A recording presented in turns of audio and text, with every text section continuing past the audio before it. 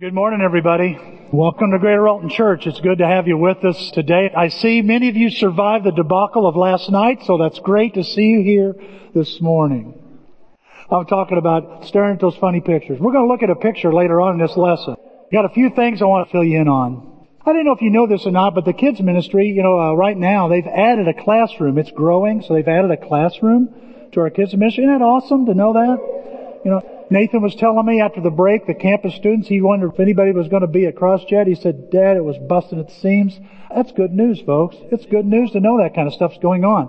Debbie Landon had a heart attack. Doing well. Praise God. Praise God. So there's a lot of good things to be thankful for and to praise God for, okay? And there's a 2020 calendar. If you want to pick it up, it's on the Welcome Center.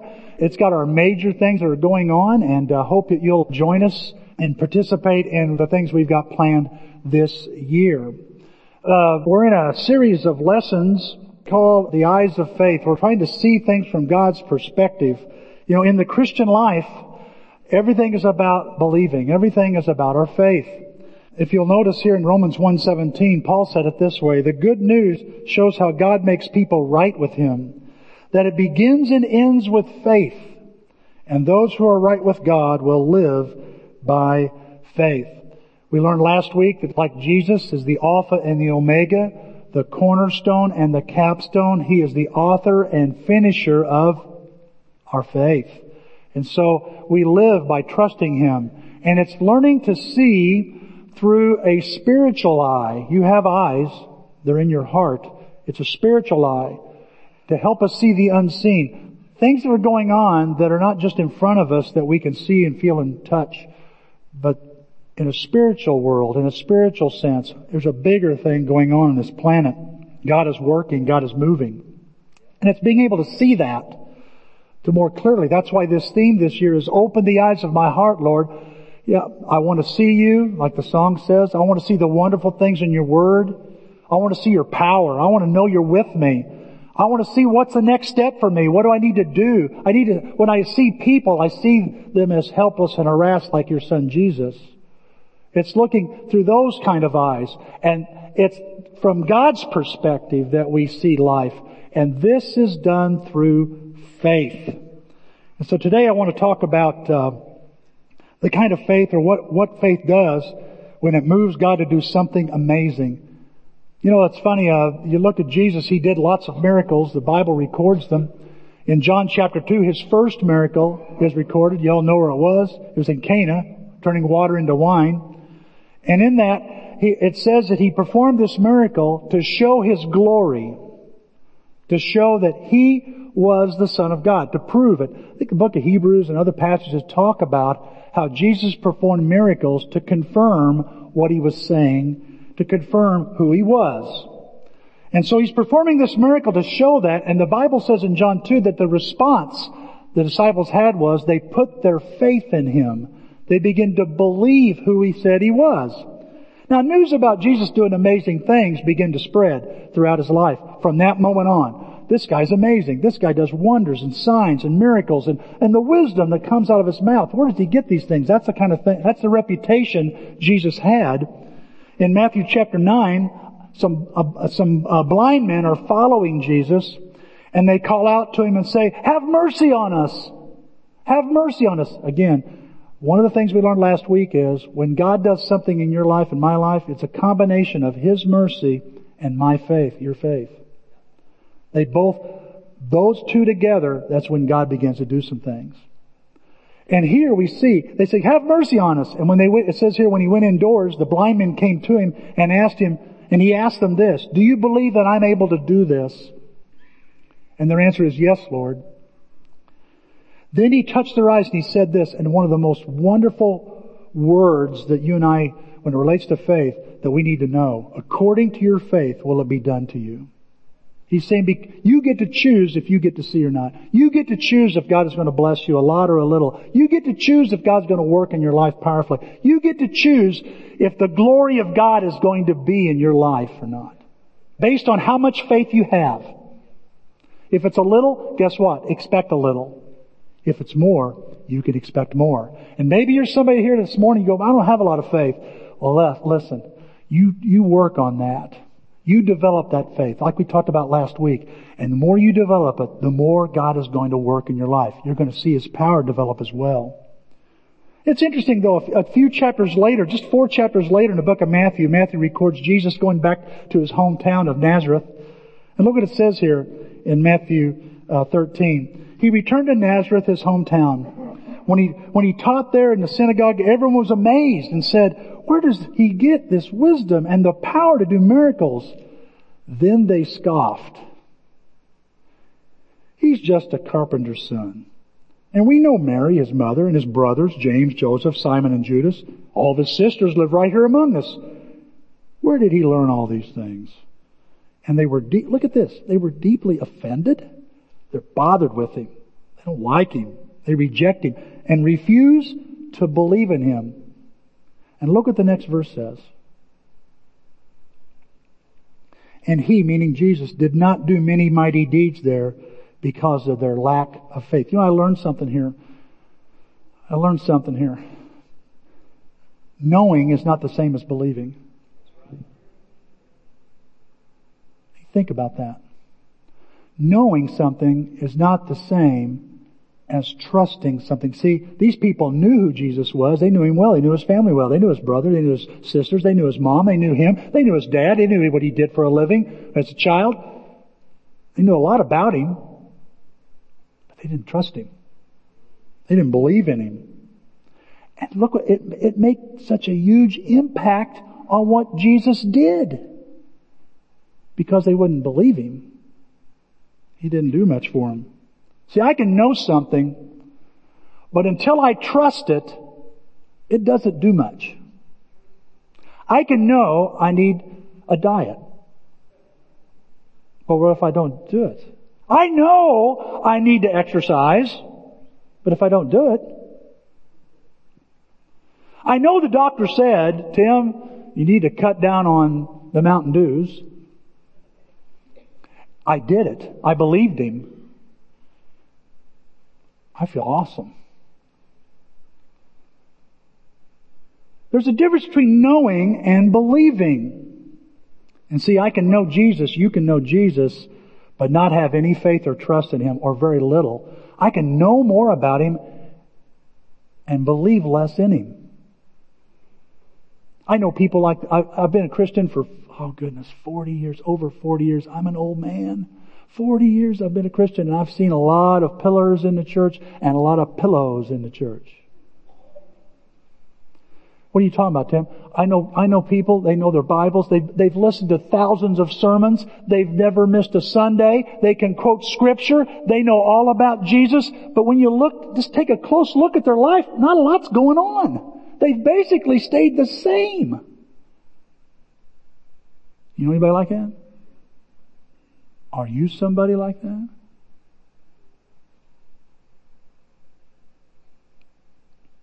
You see, what's the problem? They know a lot, but they only trust a little. And because of that, Jesus doesn't do a lot in their life. But see, when you and I, when we let God stretch our faith from knowing to believing, oh my goodness, that's when He starts doing some amazing stuff in our lives. He starts doing some stuff that we were wanting to see, and we get to experience. See, there's a great example of this in the Bible. And it's so important. This story is so important. It's recorded in all 4 Gospels. It's recorded in Matthew 14, Mark 6, Luke 9, and John 6. And it's the feeding of the 5,000. There's only one other miracle recorded in all 4 Gospels. You want to take a wild guess what it is? The resurrection. What? Yeah, the resurrection. All 4 disciples that recorded the gospel writers went, man, we can't pass up the resurrection. That's a big deal. Thank God it is a big deal. But this feeding of 5,000, it's a big deal too. It got my attention. Really? Yeah, here's 2 John. Yeah, Luke. Yep. Everybody I interviewed, man, they said, you got to get that in the book. God wants that in the book. Why? Why does He want it in every gospel like the resurrection? He doesn't want you and I to miss it, folks. He doesn't want us to miss this. He wants to really look at this. It's that important. We're going to read Mark 6 together. We're just going to look at Mark 6, and we'll bring in the others when needed, the other gospels. Look what it says here in Mark 6, 34 through 44. When Jesus landed and saw a large crowd, He had compassion on them. There's the mercy. There's the mercy. Because they were like sheep without a shepherd. When you're looking through the eyes of Jesus, you see what people are really like. You see past the color. Past the political affiliation. Hello. You see past the habits. And Jesus saw the heart. He saw what was really the condition of these people. Oh, they look like, everybody looks like they got it together. Nobody's got it together. He says He sees them like sheep without a shepherd. So He began teaching them many things. He just felt like, you got to know this. I want you to know these things. Now by this time it was late in the day. So His disciples came to Him and they said, this is a remote place. I think the literal meaning, we're in the middle of nowhere, Jesus. And it's already very late. Send the people away so they can go to the surrounding countryside and villages and buy themselves something to eat. But He answered, you give them something to eat. And they said to Him, that'd take more than a half a year's wages. We always look at the financial cost, don't we? Yeah, when there's a problem. Are we to go and spend that much on bread and give it to them to eat? Well, how many loaves do you have? He asked. Go and see. Go check out. Go find out. So He sends them out. And when they found out, they said, 5 and 2 fish. Then Jesus directed them to have all the people sit down in groups on the green grass. It's a nice day, huh? So they sat down in groups of hundreds and fifties. Taking the 5 loaves and the 2 fish and looking up into heaven, He gave thanks and broke the loaves. Then He gave them to the disciples to distribute to the people. I want to read that again. Then He gave it to His disciples to distribute it to the people. He gave it to His disciples to give to the people. God gives what we have back to us to give to others. Catching it? He also divided the 2 fish among them all. I love this. They all ate and were satisfied. And the disciples picked up 12 baskets of broken pieces of bread and fish. You know, Jesus doesn't waste anything. The number of the men who had eaten was 5,000. Some people think there were more than 5,000. There were women there, the wives were there, and the kids were there. Some people say, no, they weren't there. They were at home, and the kids were at home. This was just a man thing. This was a men's retreat. I don't know. 5,000 is a lot, huh? That's enough. That's a lot of people. And what we see here is the power, again, of God's mercy, His compassion on people, and the faith of a boy, and the faith of some disciples being stretched. And He does a miracle. He does something amazing. What are those 4 steps? What are 4 steps that I can take for God to work a miracle in my life, to do something amazing in my life? Well, let me give number 1 here. I admit to God I have an unsolvable problem. You know, Jesus has been teaching the crowds. It's been going pretty good. I don't know if He's walking along or what. They end up out of town, a long way out of town, in the middle of nowhere. And the sun is starting to move, you know, and it's starting to get late in the day. And people are starting, maybe the disciples are overhearing, there's somebody saying, man, I'm kind of hungry. Yeah, when are we going to eat around here? And it's almost like it's an Apollo 13 moment. Houston, we have a problem. The disciples come up, Jesus, we have a problem. You ever heard anybody say, man, they say Jesus' name in vain when they have a problem? Well, they're not. They're not saying in vain. They're actually, Jesus, we got a problem. We got a big problem. What is it? Well, we're out in the middle of nowhere. There's 5,000 men and they're hungry. And you know, if you don't feed 5,000 men, they turn into a mob. I mean, this is going to be bad. All that teaching is going to go to waste. Send them away. That's what He says. Send the people away so they can go and buy something to eat. But Jesus said, you give them something to eat. And I love the Living Bible. It says, with what? Pull it out of the air. With what? It would take a fortune to feed these people. Have you seen some of those guys are pretty big. They would ruin a buffet. I mean, come on. We're not going to be able to handle this. It's impossible. I love John 6 brings this in. Another of his disciples, Andrew, Simon Peter's brother, spoke up. Here's a boy. Andrew's always known for finding people. He's a resource guy. And he's going around, you got any food, you got any food, you got any food, you got any food? Little kid, you got some food? Yeah, I got some food. Come with me. And here he comes to Jesus. He goes, I got a kid here, he's got 5 small barley loaves. So, now we're not talking about the loaves you get at Schnucks, the big wheat loaves. We're talking about the kind of size of a loaf that you get at Pasta House. The little bitty thing. He's got 5 and 2 small fish. They're like sardines. And then he says, but how far will they go among so many? This is impossible. This isn't going to be enough. Don't you see, Jesus, the problem we're in? You think Jesus sees it?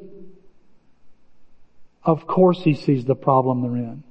And he sees it as an impossible problem. And he says, you feed them. And he goes, why would you say feed them, Lord? I mean, are you crazy? No, I'm trying to stretch your faith. And I'm going to put something in front of you that is difficult and impossible for you to even deal with. Look what it says here in John 6. Now Jesus already knew what he was about to do, but he said this to stretch Philip's faith. Jesus already knew what he was going to do. Jesus already has a solution before you even know you got a problem. He's already on it. And he's going to use it to stretch your faith. I'm angry this morning. I'm getting tired of fear pushing me around. How about you? I'm tired of discouragement pushing me around. I'm tired of bad news having its way with me. And the reason bad news has its way with me is because I feel something rather than putting faith in it. And these guys here are panicking, they're worried. You think about how you respond to impossible things. When you come up to a roadblock in your life or something that just seems like it's never going to move, it's never going to change. And I got several of those in front of me right now. And one of the things I notice I do, my pride seems to kind of just rise up. And I begin to go, hey, wait a minute, God, I think you ought to do this. Did you notice that they said Jesus? They're telling Jesus Christ what to do. What? Are they nuts? Jesus, here's what you need to do. You need to send these people away. He already knew what he was going to do. You need to do this. How many times have you run into something that you think's impossible and you start bringing up what your wisdom and your knowledge and what you think ought to be done around here, around your marriage, around your workplace, around your friendships? Well, you need to do this. We need to do that. We need to do this. And we don't even ask Jesus what he thinks we ought to do. He already knows what he's going to do before we even started.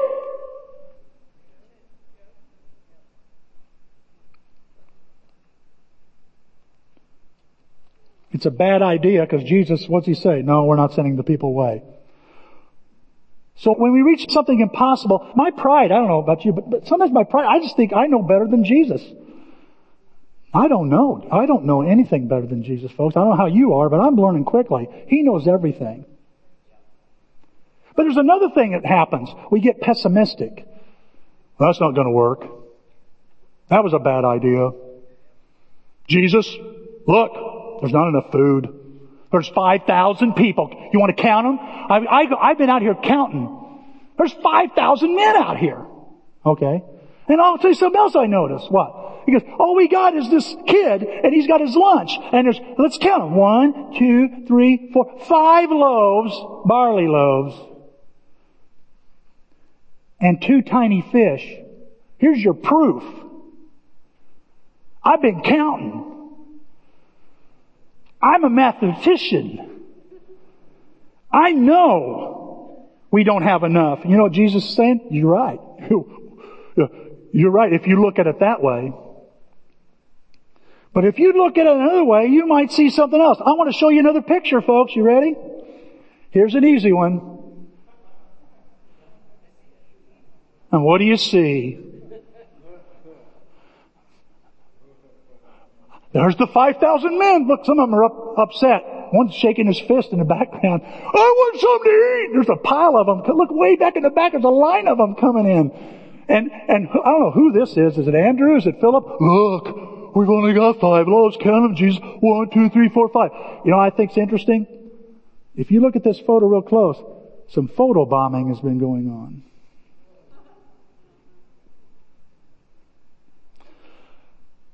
Well, let's count. Okay, let's count. 5,000. There's a big number. What else? Well, 5 loaves.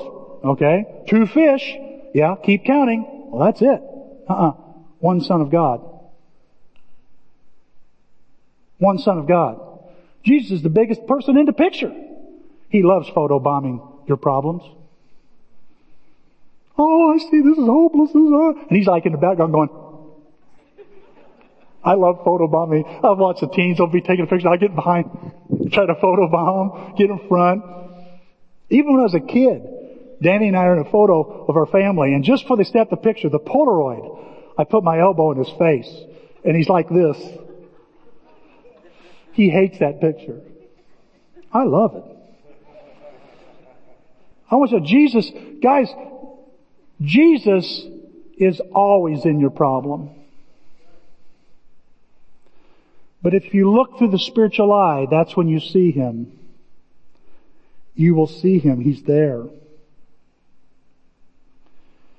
So why are you putting poor old Andrew through all this, Jesus? I'm trying to stretch Philip and Andrew and Peter and all the others. I'm trying to stretch their faith, Tim. And I will stretch your faith. And He will stretch your faith, church. He'll put you in situations you go, I don't even know where to start. You in one of those right now? You're trying to figure it out, and He's just waiting for you. Instead of counting this and counting that and counting that, you count Him in the problem. Include Him in the problem. See, I need to hear that this morning. I need to hear that this morning. Your God loves putting people in impossible situations. Moses, I want you to talk. I can't talk. Yes, you can. Gideon, I want you to do something. I'm the puny one. I'm the puny one of the family. I need you to do this. Jeremiah, I can't do anything. I'm a kid. That sounds impossible for a kid. He says, don't say you're a kid. Stop saying that. Stop using it as an excuse. Isaiah, he says, here am I, send me. What do you want me to do? That's big. I want to be in that. What a response. That's a response God wants us to have. See, He wants us to stretch our faith. He wants to stretch your faith from knowing about Him to believing in Him. That's a big difference, folks. He wants it to grow. Like in John 9, there's a fella that was born blind, and remember the disciples asked Him, Lord, who sinned? His parents or him? And He said, neither. But this has happened so I can display my power through him. It's impossible. And God says, I want to display my power. That's what He's doing in this picture. So I've got to admit, this is impossible for me. I don't have enough. But Jesus is in it and He has plenty. Number 2, I give God what little I already have. See, God will use whatever I give Him. Some of you here, I'm not asking you to empty your bank account or clear out your schedule and do nothing but just be here all the time and give all the time. I'm never going to convince you of that. That's something only you and God can work out. But you know what? You can give Him what little you have.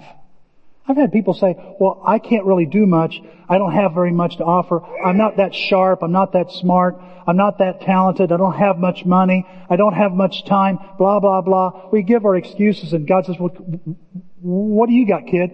I just got my lunch. You know what's amazing to me?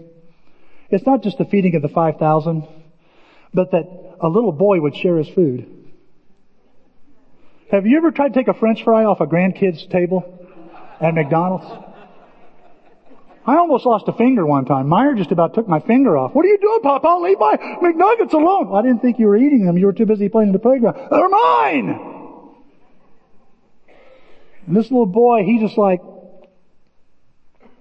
this is all I got. It's not much. God can do a lot with a little. God can do a lot with a little. How many loaves do you have? Jesus asked. Go see. And when they found out, they said 5 small loaves of bread and 2 fish. And he says, bring them to me. He doesn't need a lot to do a lot. Just the little that you have.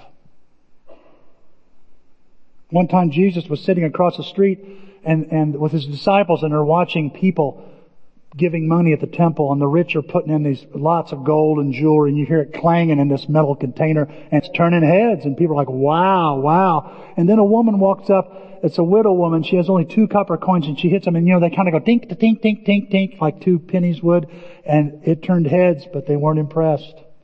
Jesus was. Why?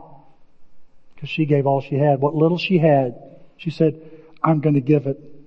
In fact, he says she outgave all the others because she gave all she had to live on.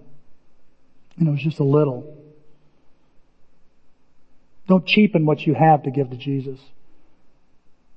Give what little you have, and He will bless it. I think about people over the years, when I think about people who give money. When we did Possess the Land, and we were all excited about buying this chunk of land from Larry Mans. I don't think he even budged on the price, if I remember. He wouldn't budge a dime. And so we paid whatever he asked. And I remember we're taking up money and we're eating afterwards, and I see Faye Smith, and she's gone to heaven now. And she's an older lady, and she's sitting there, and she goes, how you doing, Faye? Oh, I'm doing all right, Tim. I said, well, that's great, because, Tim, I was only able to give $10. Okay. I gave 10 grand that year. I remember it was 10 grand. And I went, Faye, you don't have $10. She goes, well, I scrounged around. I got $10. So you outgave me. No, Tim, I didn't outgive you. Oh, yes, you did, because I still got money in the bank. I still got money to buy groceries and clothes. She's living paycheck to paycheck. There's a couple that sat in this auditorium that gave up their bed. It was Sheila and Charles.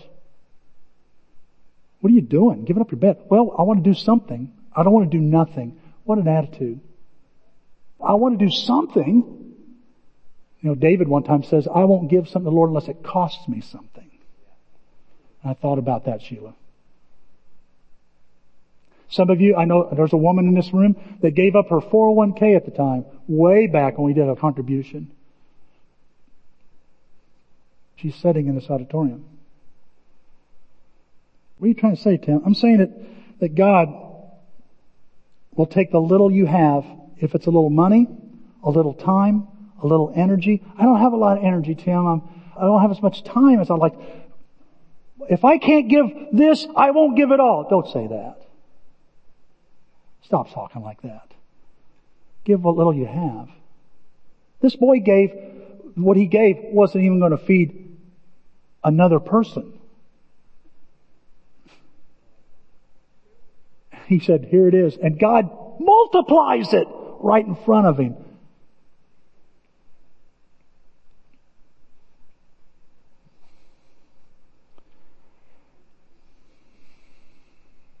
You see, when you give God what you have, He works through it.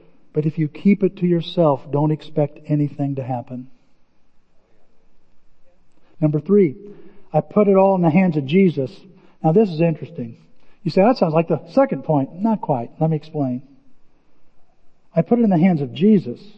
In Matthew 14, he says, we have here only 5 loaves of bread and 2 fish, they answered. Bring them to me. He says, bring them to me. Look at this. He takes this kid's lunch, guys, and he holds it up to God. He takes the little you have seriously. Jesus takes it seriously, the little you give. That's what I'm saying. Whatever you give him, he thanks God for it. He thanks his Father that you're giving this to him. You know, Jesus is thankful too. Isn't that something? You want to move him to gratitude? Give him what little you have and give it to him and watch what he does. Watch what he does with it. He gives thanks. He breaks it. And then it says he keeps giving them to the disciples to set before the people. He gives it to the disciples and they begin to distribute it. Let me ask you a question this morning. Who motivates you to do what you are doing with what you have? Let me ask it again. Who, not what.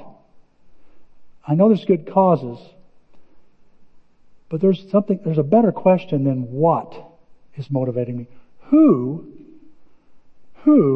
motivates me to do what I am doing with what I have? See, over the years, I've watched a lot of Christians determine that they're going to give their money, their time, their energy, their talents, whatever, based on one person.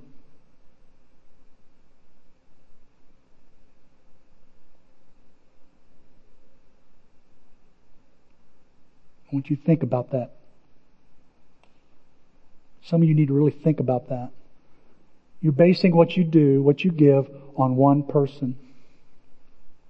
And it ain't Jesus. I'm not giving because of this person. I'm not supporting that because of this person. I'm not going to show up because of that person. See, one person motivates the boy to trust and give. It's Jesus. Now, I don't know. I think kids would do this. I don't think it's awful that we do this. But I can just imagine Andrew goes, "Have you got any food?" "Yeah." "Oh, I need it." "Why?" "Why? What are you going to do with it? Where's it going?" You ever ask those questions? What's going to be done with it? And I can see Andrew going, "Jesus needs it." Who? Jesus. The guy I've been listening to? The guy that's just amazing? Maybe he's one of those kids that he picked on his knee and blessed. I don't know, but here. I don't have to wonder. He gives willingly, cheerfully, gratefully, and immediately. And I want to encourage you, if you want God to do something amazing, admit it's impossible. What I'm facing is impossible. I really need to hear what God wants me to do. I need to depend on Him. And what little I have, I just need to give to Him. What little I have, but I need to make sure it's in His hands. It's for Him. God blesses you and I when we give motivated by Jesus. And the fourth thing is, I expect God to bless it. If I'm giving the little I have and I'm giving it to Christ, He's going to bless it. It says, everyone ate and had enough. He lifts it into the heavens and He blesses it. And then He passes it out until everybody is satisfied. There's enough. It didn't look like much, but there was enough. In fact, it was more than enough. They took up 12 baskets full. The disciples it's believed that back then you carried a little basket with you, much like the canvas shopping bags people carry, not the plastic or the paper. They carried a little bag with them, and they would put things in there, maybe most of the time food. So the disciples have collected, and they've received more than they had because they were empty before. God's blessed them with so much more.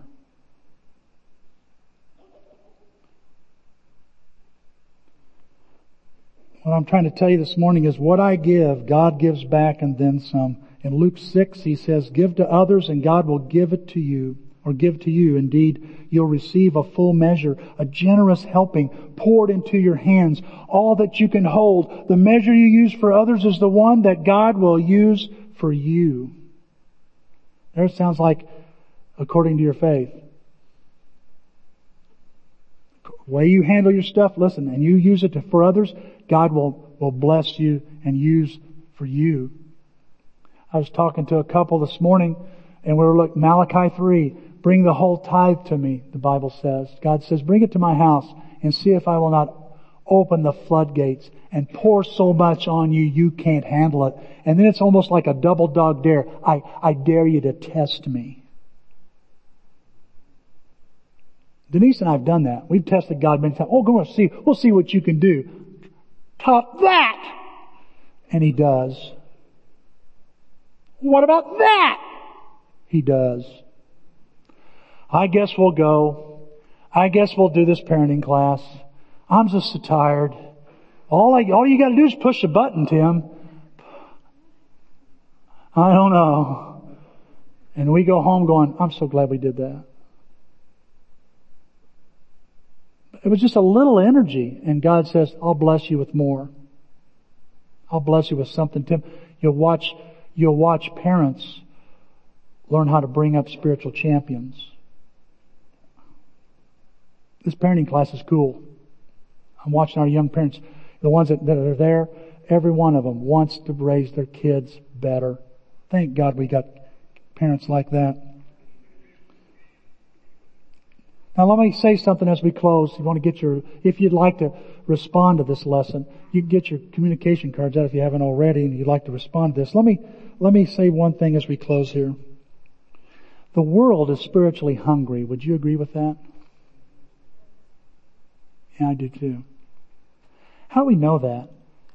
If you know that and you've agreed with that, it's probably because you're looking through your spiritual eyes and you just see it, don't you? Yeah, you see it. They're just hungry for truth and purpose and meaning and answers and help. They're hungry for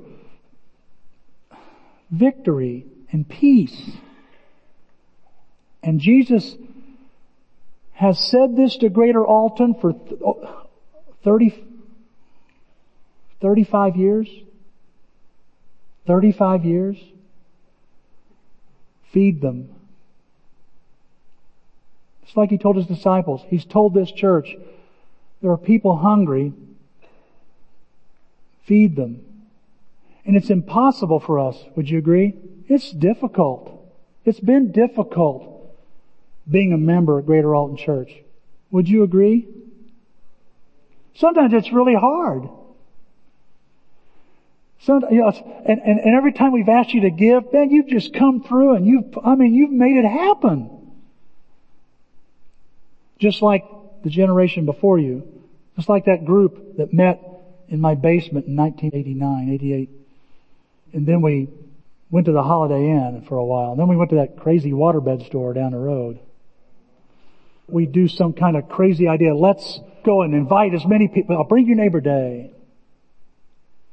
A Hot Wheels rally. Bringing people to our retreats. Move into a grocery store. Build this.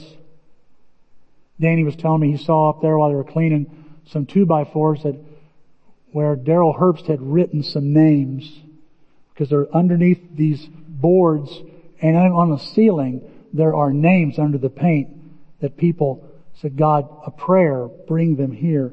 Some of your names, you weren't here at the time, you're here. Somebody gave, and you were satisfied. You got fed. Look at Joe, newest Christian. Man, it's so exciting to have you here. It is exciting to see people respond to the gospel. I don't want her in trouble. I don't want her to get hurt. I don't want her to get harmed by the devil. The devil's going to work on her. And I just think there's going to be a time in her life we're going to go, hey, we're going to do this. I want to be in on that. You sat in chairs you may have paid for, and then again, you may have not paid for. Because somebody brought a bed, $10. They brought their 401k. They came up here and cleaned when no one else showed up. Think about Aaron and some of these guys up here cleaning toilets after we get done using them. I want God to bless them so much. I wanted them to know that what they're doing is not a waste of time. And listen, church, what you do with what you have because of Jesus is not a waste of your time. The world is hungry and it needs us to feed them again. And it will be so when people are willing to give their lunch. Jesus made this promise. Look at this. A kernel of wheat must be given away and planted in the soil. Unless it dies and is buried, it will remain a single seed.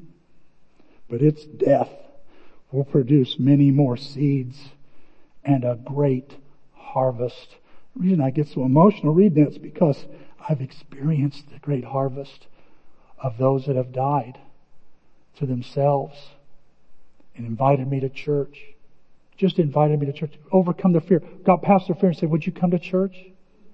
And then dealt with their fear and said, could we study the Bible? Could we hang out and pray together?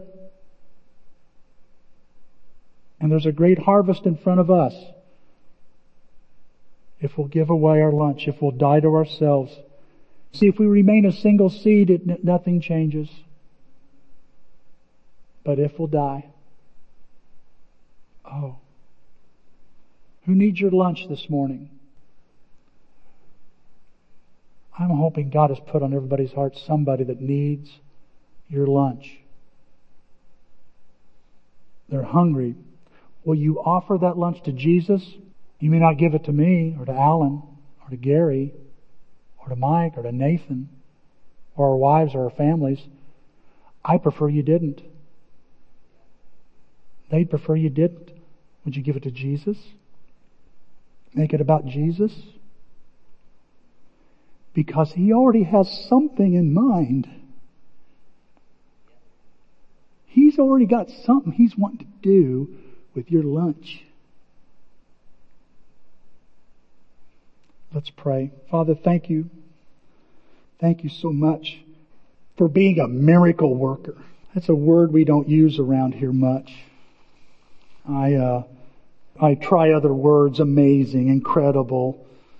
But Father, I just think about the amazing, incredible things that I could never do by myself. There was no way I could experience by myself, but you made it possible because of someone else's generosity. And Father, I know it's my turn.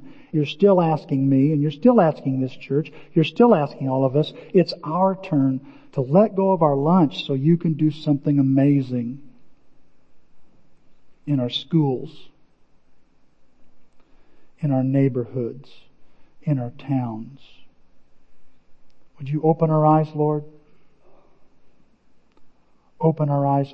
Help us see with the spiritual eye this morning.